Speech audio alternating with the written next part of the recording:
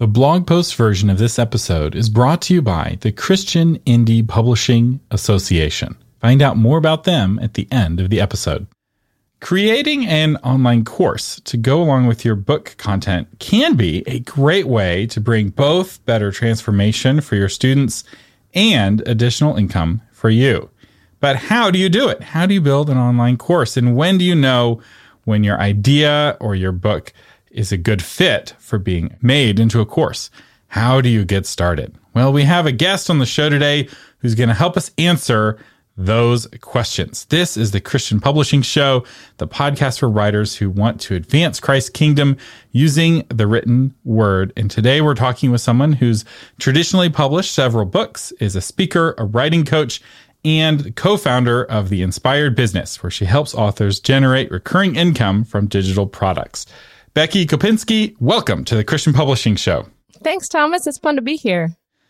So how do I know if my book can be turned into an online course? How do I know if it's a good fit?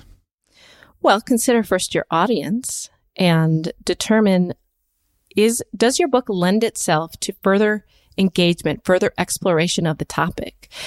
I would argue that almost any book could be turned into an online course, depending on how you want to utilize it to expand the reader's experience. That's how I like to look at it. So, for example, if your topic is interactive, we can only interact so much on the page, but through a video, through an online course that maybe has a live coaching component, there's so much more that you can do to engage with the reader and to expand their experience with your book's content. It's exciting, I think.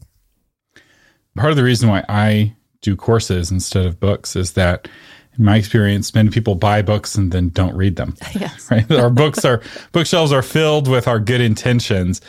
And even when people do read a book, very rarely do they put it into practice. Right. I learned how to do this. I was homeschooled, and my mom was sick for a good portion of my homeschooling, which meant that homeschooling for me was my mom handing me a book and telling me to learn the material on my own. So it can be done. People can teach themselves topics, and that can be really transformational, right? You get a library card and suddenly you can become an expert. But most people, the way they have learned their whole lives is they have a teacher who breaks it down and a teacher who holds them accountable. And that accountability piece is the real key piece, right? It's like a gym membership without going to the gym offers no transformation, no matter how fancy the gym is. Right, absolutely. And then when you go to that gym and you have somebody holding your hand and telling you how many push-ups to do and standing over you, counting, that's when the transformation really happens. So like you said, it's two-pronged. One is you get the information in a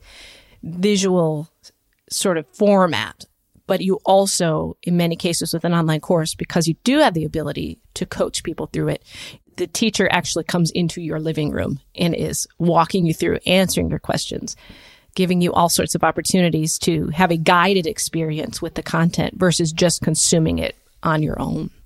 And that, I think, that builds a relationship with your reader that you can't do only on paper. That's right. It's much more in depth. I mean, the question some people are asking is, my content's already a free blog post, and then I made it a $20 book. Why would somebody spend hundreds of dollars to get that same content as a course?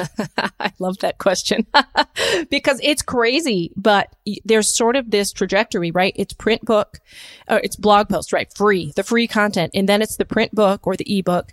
And then it is the online course experience. And what you're able to charge and what people will pay increases with each of those components. And it's because I believe how you are packaging the content, how people are able to experience it. It's the convenience of it. It's the outcome of it. It increases as you go from blog post to full book, where you've perhaps repackaged a whole set of blog posts in a way that's more convenient, in a way that draws a cohesive conclusion, in a way that serves your reader. They don't have to search for it somewhere online. It's right there in their hands.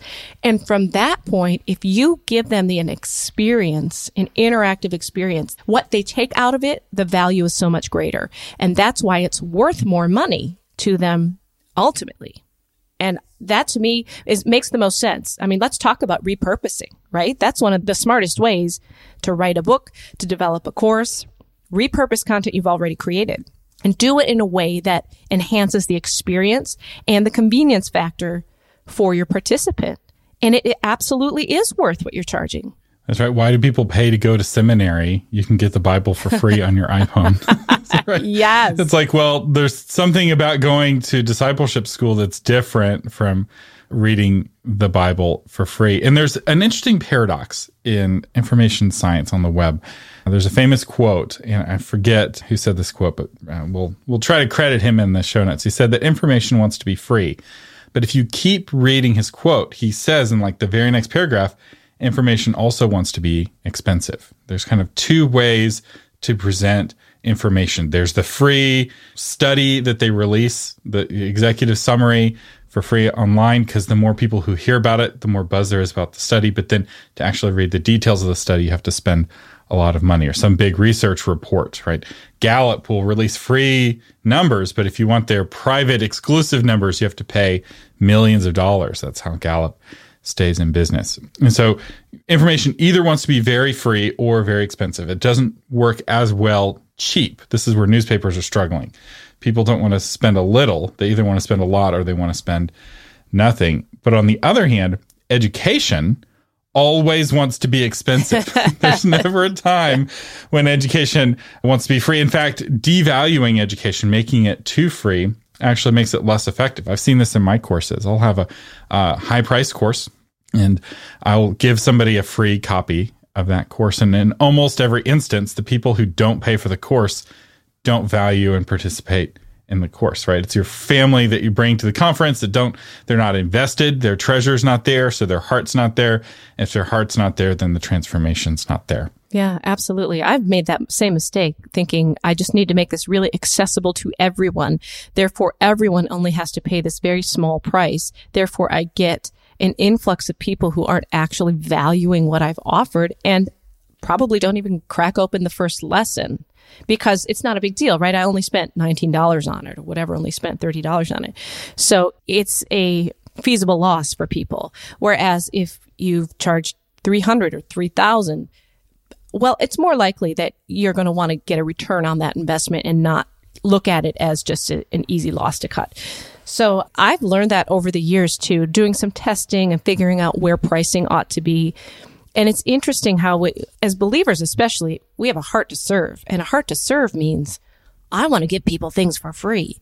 But I have discovered that when you give it away for free, when you give it away for a low price point that's actually devaluing the content, then people are less likely to consume it, which means the transformation that course or that content was supposed to provide is never brought to fruition. That's why we create courses, right? It's because you want to take a person from point A, their problem state, to point B, which is their dream state or their resolution state.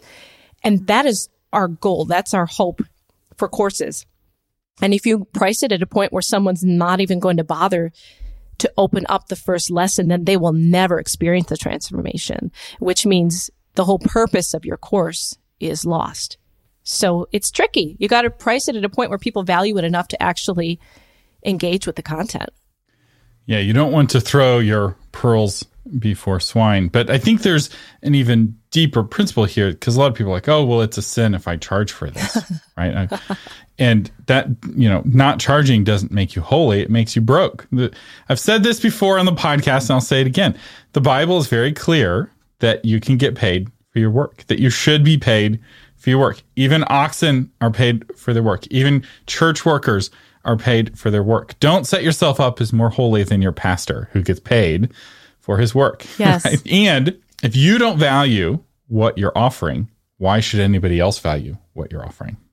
This is a topic I'm very passionate about, actually, is fair pricing for God-honoring income. We're not talking about gouging people. We're talking about getting a fair return for the work and the knowledge that you have invested in sharing with other people. There's always a place for free. There's always a place for volunteer work.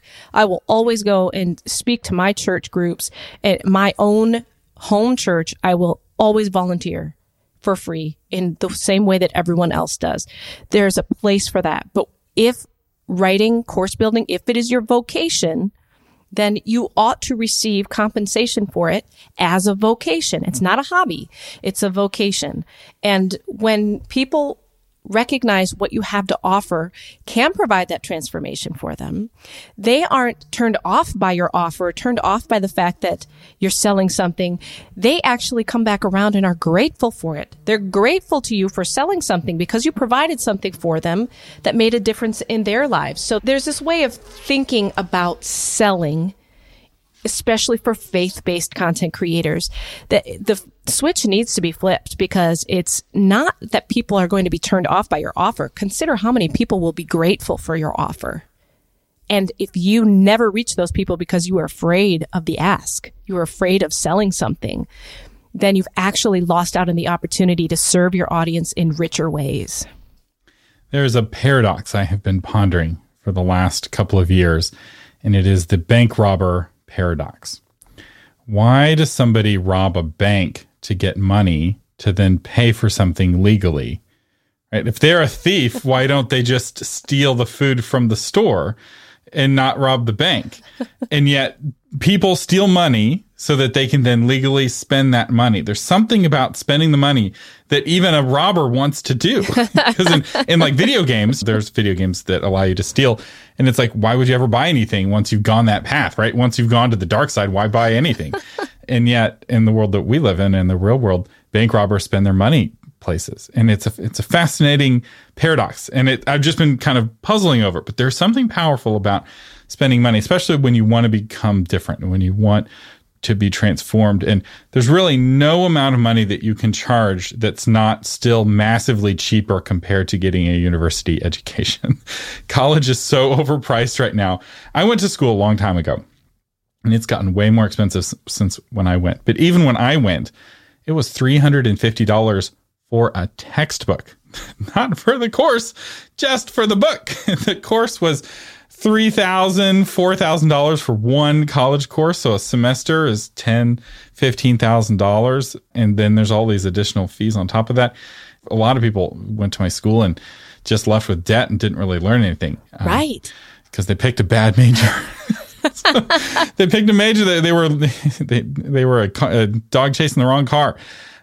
Which that's a whole other topic about university. But I try to grab every high school student I can and be like, your major matters. Don't go into the liberal arts. It's study something from someone who believes that truth exists, either financial truth or scientific truth or religious truth, not something where it's all about power. And anyway, I'm going down that rabbit hole. I've got a music degree, and I got to tell you, if I could do it again, I would have gotten a different degree. But it did open doors for me in publishing because I was able to work in music publishing.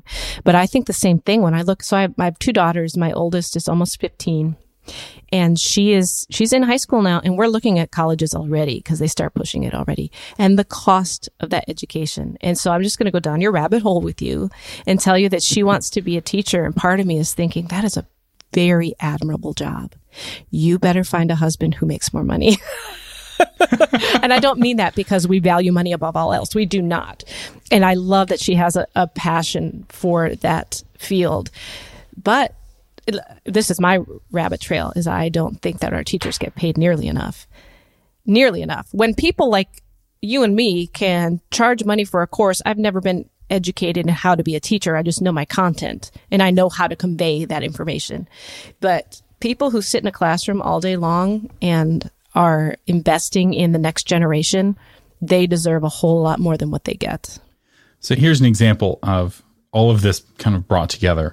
One of my brothers has some health challenges, and he wasn't healthy enough to go to university. And yet he still wanted to get a good, high-paying job, something he could do from home that wasn't very difficult, and where if he has a bad health day, he can just take the day off.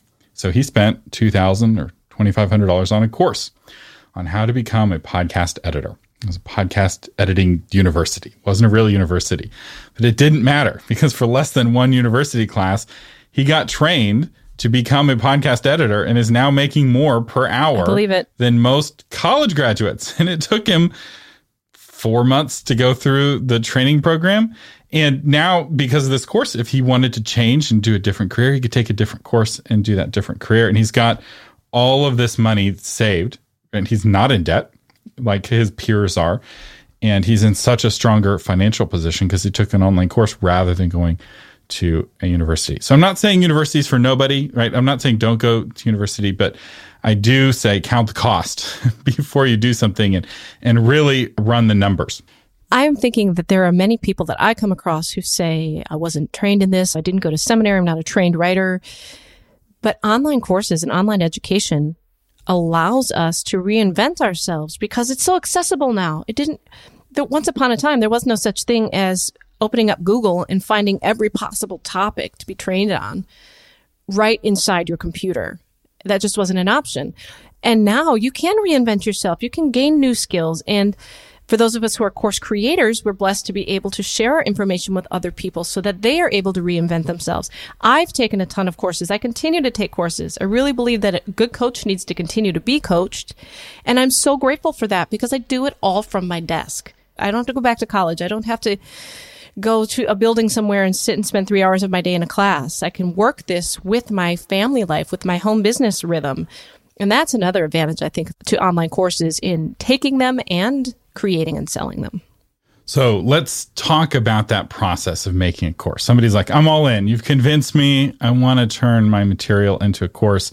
They either have a book already or they've been working on a book and they've got a lot of stuff they have to say. So walk us through your process. I'm curious how it compares to my process. Maybe we'll share both if they're overly different. Okay, so we might have to put the boxing gloves on because I know you are a former WordPress guy. And I switched over from WordPress to Kajabi and I will never look back. So my tool, my tech stack is Kajabi and ConvertKit. Your tech stack can be different. Tech stack meaning what is the technology? What are the platforms that you use to build your course? And that is what trips people up. And I don't want them to think that they need to have that answer all figured out before they start with a course. So my starting point is always figuring out what content can I provide, especially if we're talking about a digital product or digital course that's related to a book. Then what is it of that book that lends itself to an interactive type of relationship with the reader, who is then no longer your reader, but your student or your participant. And so I think of what topic is going to be of interest to them, but then I ask them first. And this is something that I have learned the hard way, and it makes so much sense. Don't just pick a topic and hope somebody likes it. I go first to my audience and I do I call it message mining. It's something that I learned from another coach. Her name is Haley Burkhead. I love the principles that she teaches. Message mining, another term, market research. I go to my audience and I ask probing questions to get to the bottom of what are their needs, what are they struggling with, what keeps them up at night, what is their point A and what do they want to be their point B. And then I use all of that information to identify how I can solve that problem with my course topic. And then I start building it out. And then just as I would write a book, I just start creating my content outline. I organize things into what would be chapters is now lessons. And first I flesh everything out I'm a writer, so I love to type it up. Not everybody does that, but I type up my scripts and figure out what's going to be video content, what's going to be supplemental content, meaning handouts or worksheets, or I call in one of my courses, I call it an action plan. It's basically the homework that helps you apply what you've just learned. And I get all of that figured out, and then I start building it out in the technology. But before we worry about the technology, you've got to know what's the right product for the right reason. And for that, I go straight to my audience and I ask them. How about you, Thomas? What do you do? So I 100% agree on that first step. Identifying the pain, that is so powerful. And it's what most authors don't do. They start with their book and they're like, I'm going to adapt my book into a course rather than starting with the audience. And starting with the audience really changes everything. So I do the same thing. In fact, sometimes I'll give out free consultations on a topic to my audience. And I do it limited. Now, if I were to throw out that link, I would do nothing but free consultations. But occasionally I'll give them away as prizes, right? At a webinar, like, hey, 5 people will win a free consultation, whatever. And so I'll talk to them for 15 minutes and they're asking me questions, but I'm also listening for what those questions are. And I often will find the same question coming up over and over again. And being a podcaster also helps because I get questions coming in all the time. So I have a steady stream of questions coming in through various channels. And then the next step I do actually is build the sales page before I build the content, because I find that the act of building the sales page really crystallizes my promise and getting the promise of the course to line up with the pain that the students are experiencing. And it also helps me realize what really needs to be in the course or not. And then eventually I'll line up the modules of the course to the promises in the sales page. And so the sales page comes first or second. That's fascinating. To me, that's the backwards process, but I can't understand why you would do that. In my case, I find so many more little details to create in the course as I'm working on it. If I were to create the sales page first, I think I would be missing out on a lot of the components and the pain points that I end up discovering as I'm creating the content. So for me, sales page comes second, but I can understand why you would do that. It would give you a really tight snapshot of, like you said, what needs to be in the course and maybe what doesn't. Because there's often the things I want to talk about, right? My little pet topics that I'm really passionate about, but the students aren't passionate about. And maybe it'll be in the course. I put a lot of bonus content in my courses that aren't in the sales page and aren't in the promise and aren't, required reading, so to speak. And it's not like the sales page is written in stone. So it keeps getting revised. And I do the sales page. And then what I do is a beta launch of the course. Me too. So I'm making the course in real time with students so that then when the real sales page comes, I have some real testimonials from those beta students. Yeah. In fact, there's a term for this that, again, I learned from the course I took with Haley Burkhead. It's the beta cash flow formula. Because what you're essentially doing is funding creation of the course. So many authors think there's no way that I could afford whatever it is, the technology or the time that it takes to create this course before I can sell it. Then do a beta run. And exactly what you said, all you need to have is the first lesson ready. Not even. You can just have a promise of what you're going to offer, get people in the door to a checkout, and then get feedback. I've had such great experiences getting feedback on the course as I'm developing it. In one case, one of my courses became something almost completely different from what I was intending. When people got in there and determined what was helpful to them and what wasn't, and were able to give me that feedback, and the course became something so much better than what I had envisioned originally. So a beta start can not only fund the development of the course, but it can help shape it so that you can help people and get higher conversion on the back end. And it tests to see if people actually want the course.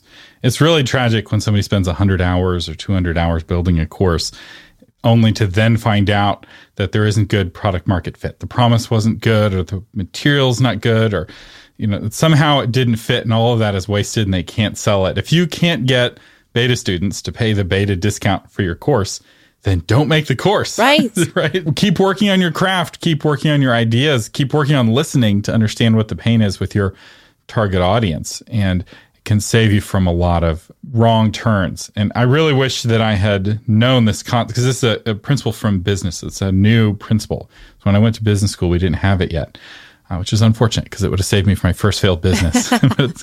The business term is MVP, or minimum viable product, where you're testing the market and you're testing the idea, and the beta version of the course where perhaps you're presenting the material live, right? So eventually you're going to have these tightly edited videos, but for your beta students, they listen to it live on a Zoom call. And then you take their questions and you're listening to their questions, and then you're adapting the material so that when you do that tightly recorded, scripted version of the video, you're doing it with knowledge of what the common questions are, what the objections that people are like, no, I disagree because of such and such. If you know that ahead of time, you can work it into the material and address it right away, and ends up being a much stronger course. Yeah, for sure. Talk to me about your beta pricing. I do a half price. How about you when you're inviting people in for a discount in order to go through it as it's being built? So I only have one course in beta right now. It's my Obscure No More course, and it's my biggest super signature course. It's got almost everything that I do in it. And it's going to be in beta for a long time. It's already been in beta for a year. And so for that one, the beta discount's bigger because there's so much material there, and it's coming out so slow because life events like babies and other courses that I'm doing interrupt. So that's a 2/3 off. It's priced at $1,500, but the beta price is $500. So it's a little more than half off, but I don't feel bad giving that big discount just because people really are being patient, right? It's not like, oh, we'll have it done in 3 months kind of deal or 6 months. We're slowly adding more and more content to that on a continual basis. So I want to talk tech stack real quick and then go back into content, because our tech stacks actually aren't as different as you might think. Although I'm thinking, I wish I was back at WordPress, but I use Teachable instead of Kajabi. Oh, okay. So Teachable and Kajabi are real similar for those who don't know. I would look at both of them. They're both well loved. Kajabi does a little bit more. It's a little bit more of an all-in-one solution, but its affiliate program's not quite as strong from what I've heard of people using Kajabi. What's not quite as strong? The affiliate program. So if you want to do affiliates, Kajabi people have a little bit of trouble with that. It can be done. It does have built-in affiliates, but I've noticed Kajabi folks tend to not be as affiliate-centric in their course promotion. Although that may have changed. They may have fixed it in the... Yeah, no, it actually works pretty well, the affiliate program, but I use a third-party checkout as well in order to overcome just a couple of obstacles that I had inside Kajabi. In the beginning, you had to create an account in order to purchase a product, and if it wasn't a course product or something that, if it didn't require you to log in, if it was maybe just a PDF download or something, I didn't want someone to have to create an account. They've since changed that, but I use a different checkout tool now anyway, which also manages my affiliates. But I was using its affiliate program but a year ago for a different product, and it was fine. It doesn't have any bells and whistles, but it was okay. Did the trick. Yeah. With Teachable, you can create an affiliate link to a webinar using their affiliate link builder, so that everyone who comes to the webinar, whether they register for the webinar or not, is cookied. And you can embed coupon codes and affiliate links. And it's got a really robust affiliate tool if you're using it. If you don't know what an affiliate link is, don't worry. Don't worry about it. This is kind of advanced marketing, but affiliates are a real common way to help get students for a course. But ConvertKit, I feel, is really the best email tool. It's the best. It's a little more expensive than MailerLite, which is what a lot of authors use, and which is also good. MailChimp is the worst. It used to be good, and it just got awful. It used to be good. I started on MailChimp and converted over to ConvertKit probably 7 years ago, maybe. And I'm so entwined. So Kajabi also offers an email tool, which has been improved. It's better than it used to be. Really, it could probably do the trick, but I'm so ingrained in ConvertKit, it would be like a surgical procedure in order to get myself untagged and unautomated out of ConvertKit. And I do really like it. It's a great program for managing your emails. You can do lead magnets through it, although I use Kajabi for all my sales pages, all of my lead magnets. And I am a huge Kajabi fan because I started building my first course in WordPress, and I had probably half a dozen plugins. And I finally wanted to jump out a window, and I spent about 2 weeks trying to build something that still wasn't talking to each other. And I'm not an expert coder. I wasn't a site builder. I had only enough knowledge to be kind of dangerous, which is the spot that a lot of authors are in. And so I switched to Kajabi, and I was able to build in 2 days what it had taken me 2 weeks to build in WordPress. And that's why I love Kajabi. But the other reason I switched off of Teachable is because I needed to own the site in order to install some pixel code for ads. So that's why for me, it worked if you're running ads, it makes a whole lot more sense to not incorporate a third-party tool. Although you can add a pixel in Teachable. But I will say the third piece of my tech stack that's new, and I really like it, is Circle.so, which is a community site. Oh, you're using Circle. So I moved away from Facebook groups about a year ago for all of my courses, and it was the best thing I ever did. Facebook is just the worst for the community component, and that the high cost of free is so high. Anytime you hear an ad for authormedia.social, the technology that's powering authormedia.social is Circle.so, and it integrates with Teachable.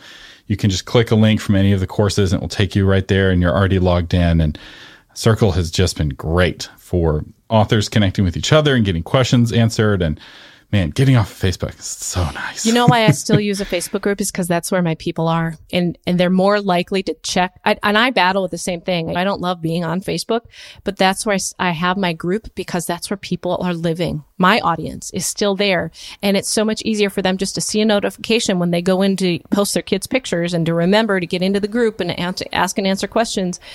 Whereas I find if they have a third-party tool that they have to log into separately, they're less likely to go there. They're just less likely to even think of it. And so then I have to find other opportunities. I'm emailing my participants all the time. It's not like we don't have other channels of communication, but because they're already living on Facebook, it just makes sense to be there. So I thought about switching to something like Circle. I've heard Mighty Networks is good, but I've never looked into it. Do you know much about Mighty Networks? Yeah, Mighty Networks is a bit older. The technology's got a higher tech debt. So one of the nice things about Circle is that it's a relatively new platform, which means it doesn't have a large technology debt. It's built in all the latest HTML5 and JavaScript frameworks, and it just runs really smoothly without a lot of issues. Their one issue is that they've been growing so fast that they have some performance issues. Do they? So sometimes it will run slow because so many people are moving over to them. It's the same challenge of any social network.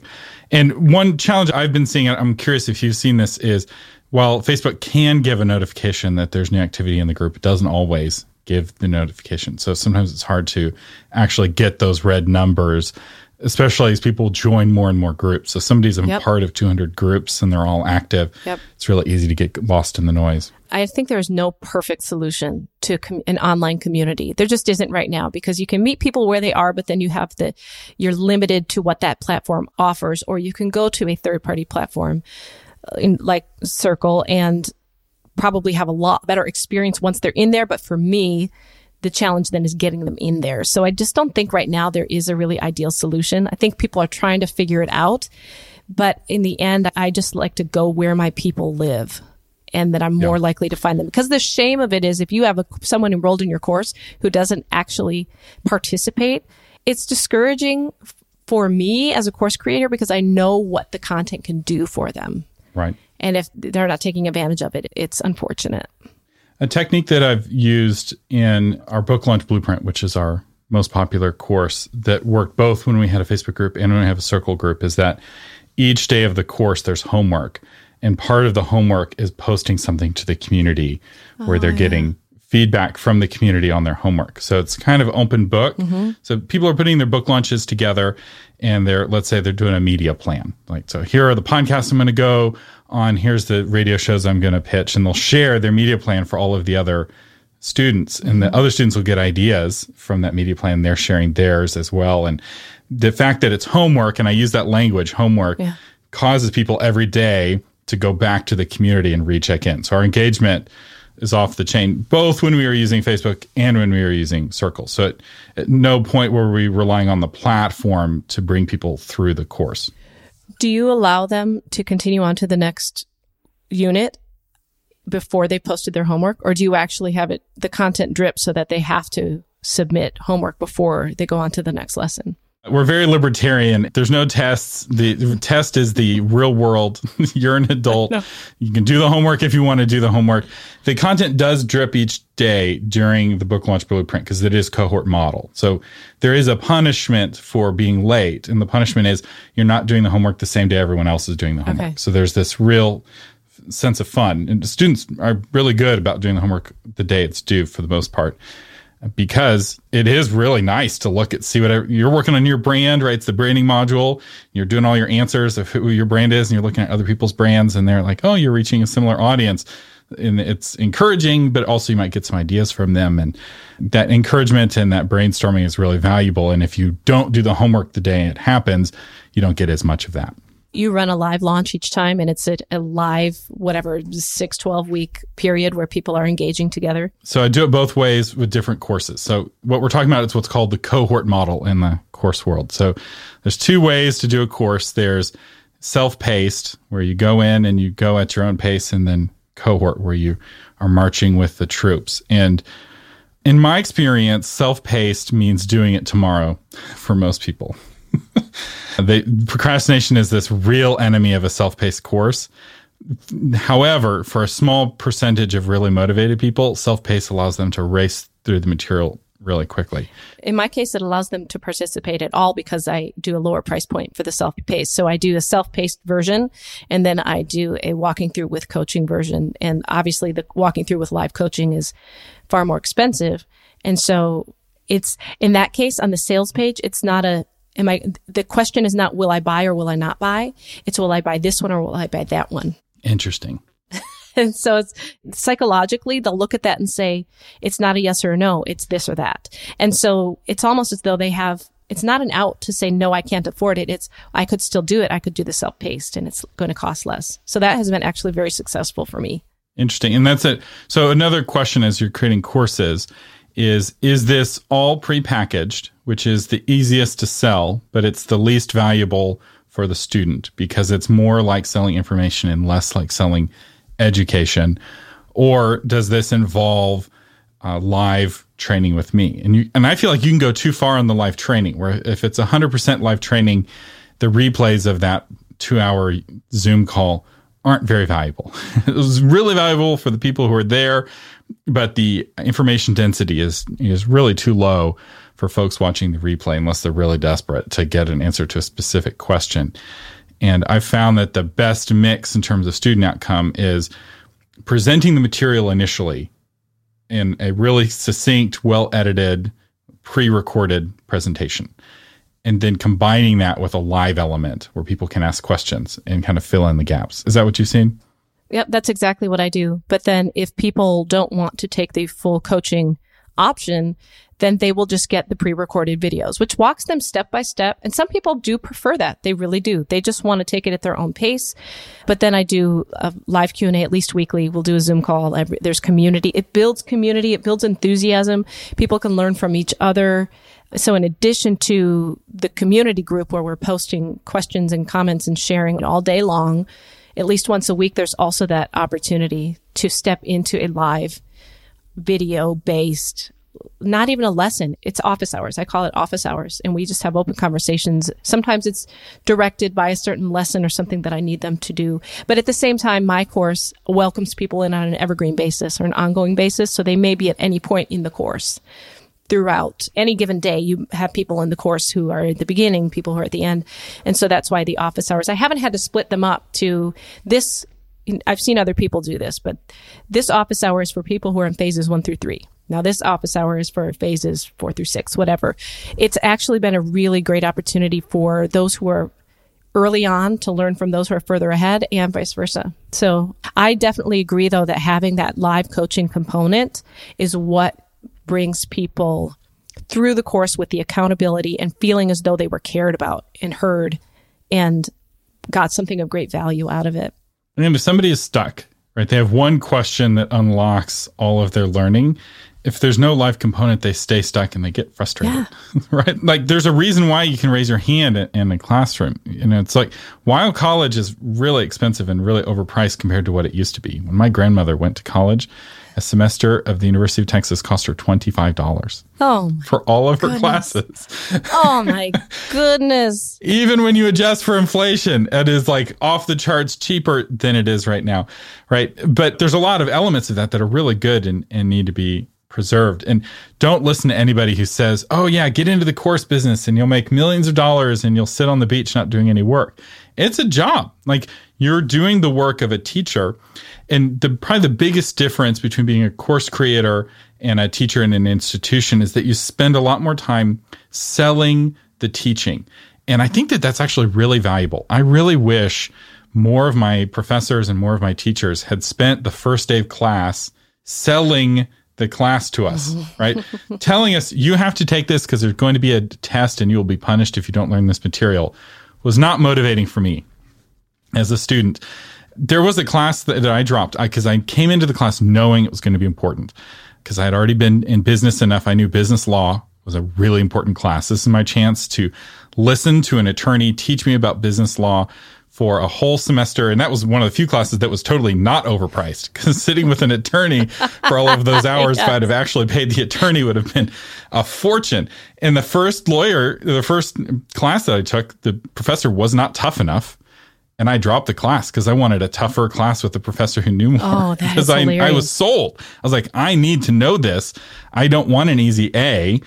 The other students in class wanted an easy A, but I'm like, my family's in business. You're in legal issues all the time. And if you can avoid one court case, because you didn't make some stupid mistake. It's really valuable. But I had other classes, and we all had teachers, right, who were like, okay, why do I need to learn this? Because it'll be on the test. Why it is on the test? I don't know. It's like, you don't learn there. Right. You might memorize something temporarily for the test, but if the whole point is the test, once the test is done, the class goes away in your memory. Mm-hmm. And so the act of selling it and the act of putting a price on it where you actually have to prepare and pitch the content is really valuable for the student, I feel. It's not just I have to get students to make money. It's like, no, you're evangelizing for your ideas. And if your course is a Christian course, evangelism really may be the right word. Absolutely. And I tell people that, especially those of us who are in faith-based communication, what you're doing when you are selling your course, I tell them, don't think of marketing as peddling or advertising. Think of it as evangelism. And now somebody jumped down my throat once and said that sounded like I was trying to get them to profit from the gospel, which is not at all what we're talking about. Not at all. We are not saying that you should love money more than you love Jesus. No, never. But again, if this is your vocation, if this is not your hobby, but your vocation, and it is within holy boundaries to charge for what you do, then the beauty of it is, as a faith-based creator, you're doing that with an even deeper purpose than just earning money or just teaching people something. What you're teaching them has eternal value because it's tied to your faith. Many of the people that I work with are doing online Bible studies. They're doing online business coaching for faith-based creators. They are incorporating biblical principles and faith concepts into their teaching. And that has eternal value beyond whatever you earn from this course. And so if you were going to talk to somebody about Jesus, you'd be pretty enthusiastic about it because you love him and you want people to know him because you know the difference he can make in your life. And I'm not saying your course is equated to Jesus. Of course not. But if your course is related to your faith, then shouldn't you be just as enthusiastic about sharing it because you know it can make a difference in people's lives? So approach marketing with the same enthusiasm that you would approach evangelism because you truly believe in the difference that it can make in somebody's life. And if you don't believe that your course is going to make people's lives better, don't sell that course. You should not be selling it. The number one principle of sales, you have to believe in what you're selling. Yes. If your conscience or if the Holy Spirit in you is, you have a check, right? It's like, you shouldn't be selling this. Then don't sell that thing. There are things that perhaps should not be sold, right? I would be a terrible cigarette salesman because I believe in my heart people probably shouldn't smoke cigarettes. I don't believe that we should pass a law, right, making cigarettes illegal, but I wouldn't want to sell it, right? Somebody offered me a lot of money to sell cigarettes, and somebody's like, hey, we want to sponsor your podcast for our cigarette company. I'd be like, pass. It's like, I don't believe in that. And obviously that's an easy example, but there's a lot of other things that I think that applies to. So we've talked about why courses are important. We've talked a little bit about structuring the course and the tech stack, which, going back real quick, we need to add Zoom to your tech stack because that's a key piece. Because it costs money, right? You're paying money for ConvertKit. You're paying money for Kajabi. You're paying money for Zoom. I have Zoom, but I don't use it as a part of my courses. I use Crowdcast instead. So do I. I use Crowdcast for my live masterclasses. That is one of it's an opt-in to get people into the course. But then I do use Zoom for my course meetings because people wanted to see each other's faces. So I actually use Crowdcast and I bring people up when they have a question.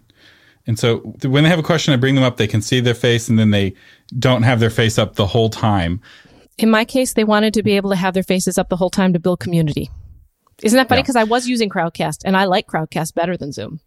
So I do the same thing for I have some mastermind groups that aren't attached to my courses, but the masterminds really have to have bought a course if they want to get accepted. Yeah. If you want your application to get accepted, if you haven't bought any courses, I'm going to send you to a course first, partly because it's cheaper. And also, I don't want the mastermind calls to feel like commercials for the course. And I'll often give masterminds homeworks, like you need to go back and listen to this module to answer this specific question. But for those mastermind calls, for the same reason, everyone's faces all the time because they're getting to know each other and it's smaller. I feel like Zoom starts to break down around 15 people, right? If you're looking at, especially once you go past one screen of faces, it totally breaks down because now you're seeing different people all the time and somebody's not muted and they're barking in the background or everyone's muted all the time, which means you say something funny and you can't hear anyone laughing. And this is what we learn. We learn as we go, right? I hold my tech stack besides ConvertKit and Kajabi, but the rest of it I really hold loosely. I'm not going to let go of those two. But like I said, I started on Crowdcast and I got feedback from my participants that they really wanted more visual engagement with each other. So I switched to Zoom. If at some point that seems to be a little overwhelming, I'll switch again to something else. And I think being all open to the idea of altering your tech stack based on what is working best for you and for your people is important. I would add Loom to that tech stack because I do a lot of going into different platforms and showing people, or I'll call up in a Loom video. They sent me something to look at. So I'll share my screen, I'll record my screen, I'll talk them through it, and I'll send that as a response to something they may have posted, a question they posted about in the group. So it's not me constantly typing my answers, but I'll just do a quick video response. If you're not aware, Loom is a tool for recording your screen. So if somebody's like, how do I log into Facebook? You just turn on Loom, you record your screen, you're like, here, I'm typing in www.facebook.com. Here's the login button. Yes. So for answering those kinds of like step 1, step 2 tech questions, Loom can be really easy to use. I have it. I don't use it very often, partly because I do a lot of coaching at the beginning of my courses on how to use Google for really basic questions. So I really because the how-to technical details, there's a video already. Like, yes, but not necessarily just the technical, but here's my sales page. What are your thoughts on my sales page? Well, I will run through your sales page and record myself looking at your sales page and give you some feedback on what I think of it.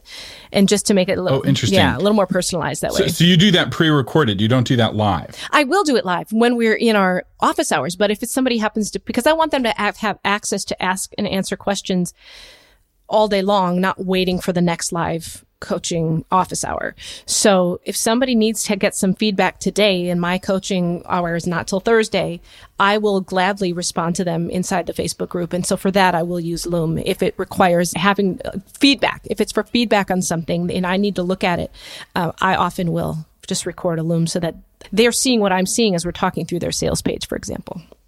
Yeah, and that way it's saving you time from writing them a 3-paragraph comment on Facebook. Perhaps I should use Loom a bit more, but I'm so busy creating content for my podcasts. I'm not that accessible. It's like you have me during the office hours and maybe I'll leave some comments on the community, but the community is as much for connecting students with each other as it is for connecting them with me. But before we go, I want to talk about getting students, because for a lot of folks, they've had a course on their website for a long time, no one signing up for it. And the idea of getting people to sign up for their course seems like this kind of mysterious thing. And I suspect we acquire students in completely different ways. So I'm curious to compare this. I'll bet we do.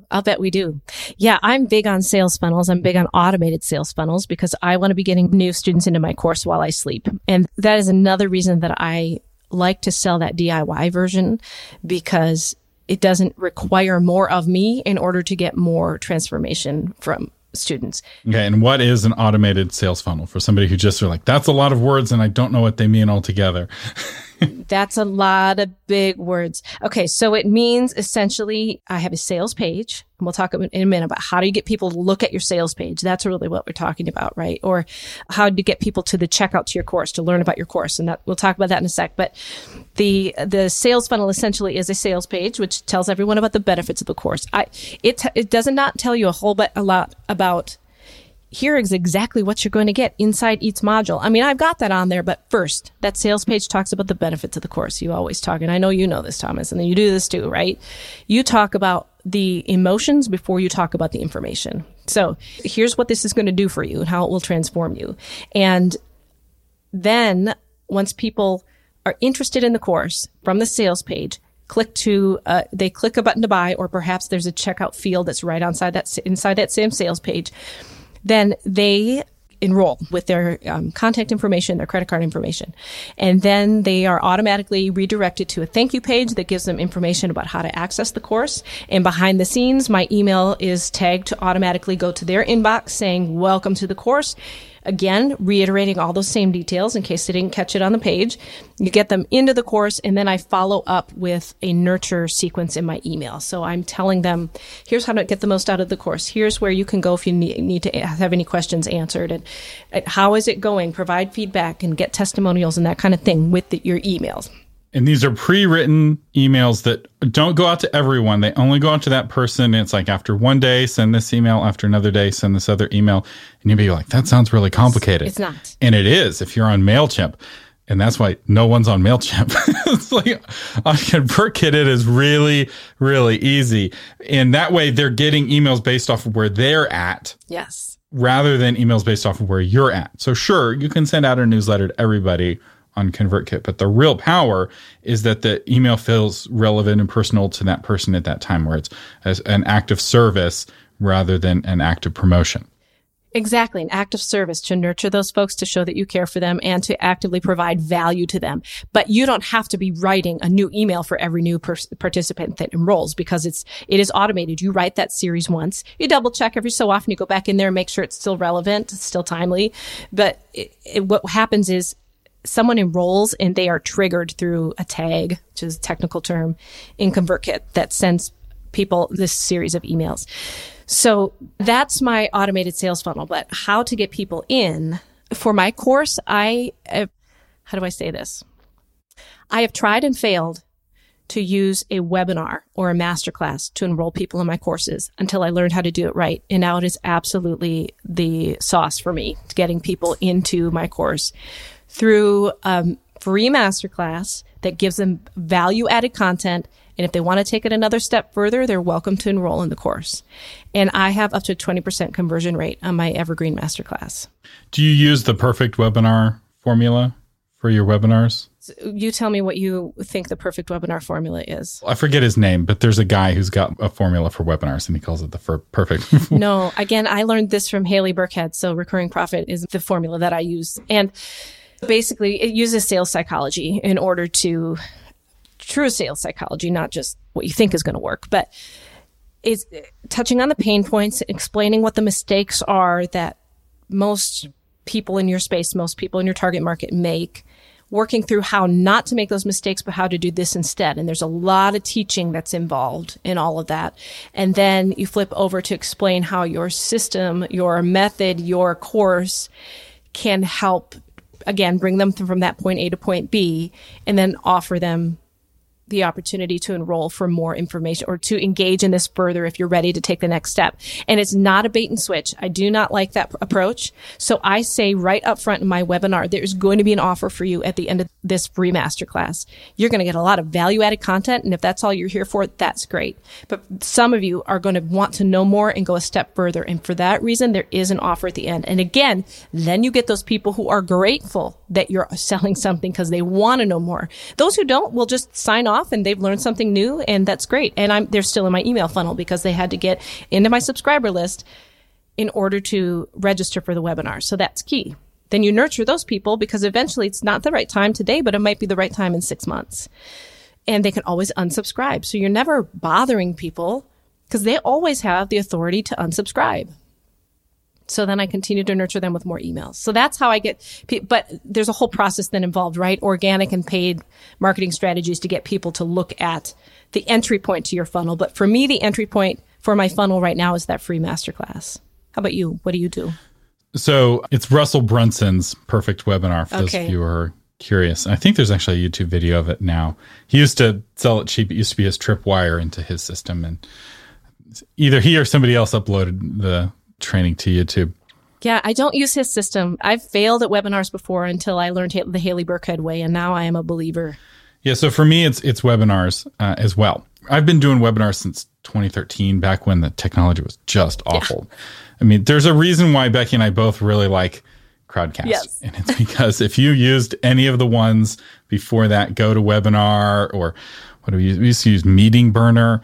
Oh my gosh, they were awful. They were so bad. I know. And they're so buggy and glitchy. So my first course I ever created was in 2013. And there was no Teachable back then. There was no Kajabi. You had to use WordPress, and the plugins for WordPress weren't very good. And it was hard. It was really hard. And learning the technology was the bigger emphasis. Now, Kajabi's good, Teachable's good. There's a few others that are good. And the real emphasis is learning how to teach the material well, where the students get the transformation, and learning how to get the students to sign up.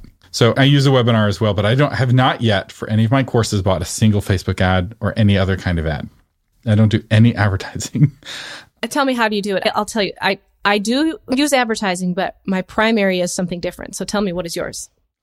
So I'm not saying there's anything wrong about advertising, and I reserve the right to do advertising in the future. I just haven't gotten around to it. So the primary way is I have a big email list and following with the podcasts. Yep. So I'll mention the webinar on the podcast. But mentioning a webinar on a podcast is tricky because some of you listening are listening in the year 2022, yep. and some of you listening are listening in the year 2024. And yep. we hope things are going well. I hope the robots haven't risen up and overthrown their human masters by then. Is COVID gone yet? Yeah. So, which is, at least with Christian Publishing Show, this podcast, I now have the ability to add pre-roll and post-roll ads. So I can say, hey, there's a podcast in 2 weeks. And then after that, I can take it off automatically. But that's the primary way. So I get about half my students just from the organic community of folks who already know who I am. And they're often already anticipating, because the book launch blueprint, we only do it once a year. And people are anticipating that. Of course, it's in the spring, and people really need it, right? If you have a book launch coming up in the year, of course, people are emailing me and pestering about, when does registration open? I'm like, I don't know. I just had a baby. We're still figuring it out.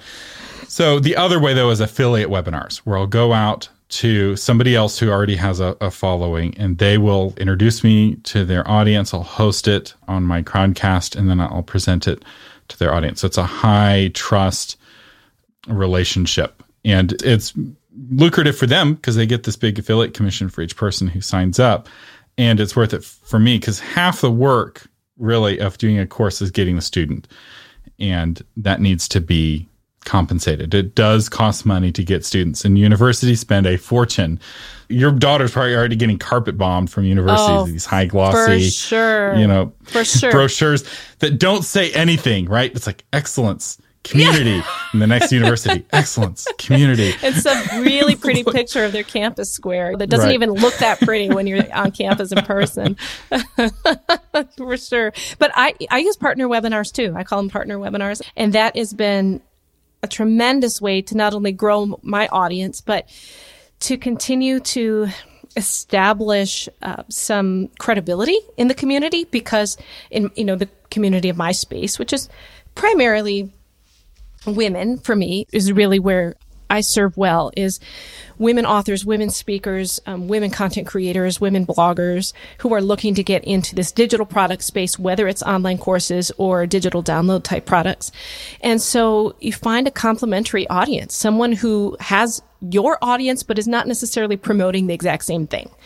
And it's beautiful because you've done all the work and they get a high percentage commission for the relatively smaller task of welcoming you to their audience. And then you're automatically vetted because they are saying, I trust this person enough that I'm going to welcome them into my audience. And then you run your webinar live and have an opportunity then to gain some conversions from it that also blesses the partner, which I love. I like to do partner webinars as a partner host, as well as to be the person to ask others to host mine, because it's a way that we can team up to provide a greater depth and breadth of information to our audience, because what your wheelhouse might be, Thomas, is not necessarily going to be my wheelhouse. And so I love to be able to serve my people with what you know, and others are appreciative to serve their people with what I know. And it's just a way to not only generate conversions and grow your audience, but to serve others in this writer coaching community. That's what's so cool about it. Yeah. If you have a blog, if you've been building an email list for your book, you may not realize it, but you could be making hundreds or thousands of dollars helping connect your readers with other people who can help them. Yes. And maybe it's even something that you could help them with, but making the course on that's just too much work and you haven't done it yet. Like, a common question I get is, how do I advertise? Authors are wanting to buy Facebook ads, or wanting to do Amazon ads. And while I haven't done that for my courses, I've bought on behalf of political clients and business clients hundreds of thousands of dollars worth of Facebook ads and other kinds of ads. And I was like, okay, I'll make this course. And then I saw Chris Fox's Ads for Authors Who Hate Math course. And I'm friends with Chris. I've had him on my other podcast quite a bit. And he's working on the course and he's telling me about it. So he sends me access and I go through this and two things happen. One, I despaired of ever making a course that was better than his because his was really good. And two, I'm like, why should I bother? I'm just going to send people to Chris's course and it's going to save me from I'll still have like a general kind of advertising principles course, but in terms of like the blocking and the tackling, I'm going to send people over to his course, and his course is reasonably priced and it's really valuable and it's specifically for authors, which is exactly what I would have done. And so instead of trying to beat him, I've joined him and he's got a great course. Right. And you essentially get paid for referrals, right? Without having to do the work of creating the course. It's a beautiful relationship. That's right. And he cut me a deal. So patrons of Novel Marketing and of Christian Publishing Show, they get a special discount on his course. I think it's the only discount that he offers on his course. Because his they're like $100 and the discount's 10%. It's not a huge discount, but it's the only one out there. So that was Take nice. Nice. All right. So we're almost out of time, but do you have any final tips or encouragement for somebody who's thinking about putting their toe in the water in terms of course creation? My encouragement is you can do this. You can do this. If half of what we just talked about didn't make any sense, if you just dip your toe in the water today and you start swimming, eventually it will all make sense. And what I especially like to encourage people with is they'll say, I can't make a course. I'm not an expert in anything. Well, you're writing a book, right? Or you have written a book. So you have enough expertise to share knowledge in book form. So you already have the ability to communicate. You already have the content. You already have the passion for the topic. You may already even have the built-in audience. You have what it takes to create a course. It's just a new format. It's a new way of conveying your message to your audience. But it's an exciting one because like we talked about in the very early on in our conversation is you can engage with people to new levels. And that is what's so exciting about online courses. And so if you think that there's no way you could do this, you can do this. It's like anything else, right? You didn't write your book in a day. You will not create a course in a day, but enjoy the journey because it can be very fruitful. All right. And where can people find out more about you? I'd love to have new visitors at theinspiredbusiness.co. We are not a .com. We are a .co. Theinspiredbusiness.co. And if you're curious about courses, I would encourage you to go to the webinars, right? Yes. Next time Becky does a webinar, next time I do a webinar, see how we do it. See if she's doing something and I'm doing something, that's something you should consider doing if we're both doing it, right? So as you do more of these, you'll start to see techniques, lessons that were learned the hard way. I've been doing courses for 10 years now, and I've made most of the mistakes. I didn't have a guru or somebody mentoring me in course creation because back in 2012, there wasn't really anybody. I mean, if there was somebody teaching it, I hadn't found them yet. And so I was the first bumper car crashing into every wall. and it was very painful. So watch what I'm doing and copy it. I don't have like a course on making courses that I'm selling. But Becky, you do offer coaching on that if somebody's wanting help on making a course. Absolutely. In fact, that is my primary course right now is Profitable Digital Products Method. And it is a course on how to create a digital product, whether that's a download or an online course. And I love to help people enter that territory because it can be really intimidating if you haven't done it before or if you're not quite sure if your skill set applies. And so I just love the opportunity to walk people through it and discover that they really can succeed in this area and better serve their audience in the process. Well said. This episode's very long blog post version is brought to you by the Christian Indie Publishing Association. CIPA helps independently published authors with resources to publish professionally and market efficiently. If you're thinking about independently publishing your book, but you don't know where to go, you can't go wrong by signing up as a member of the Christian Indie Publishers Association. Members get discounts. They get educational materials to learn how to not make the common mistakes. There are thousands who've gone before you.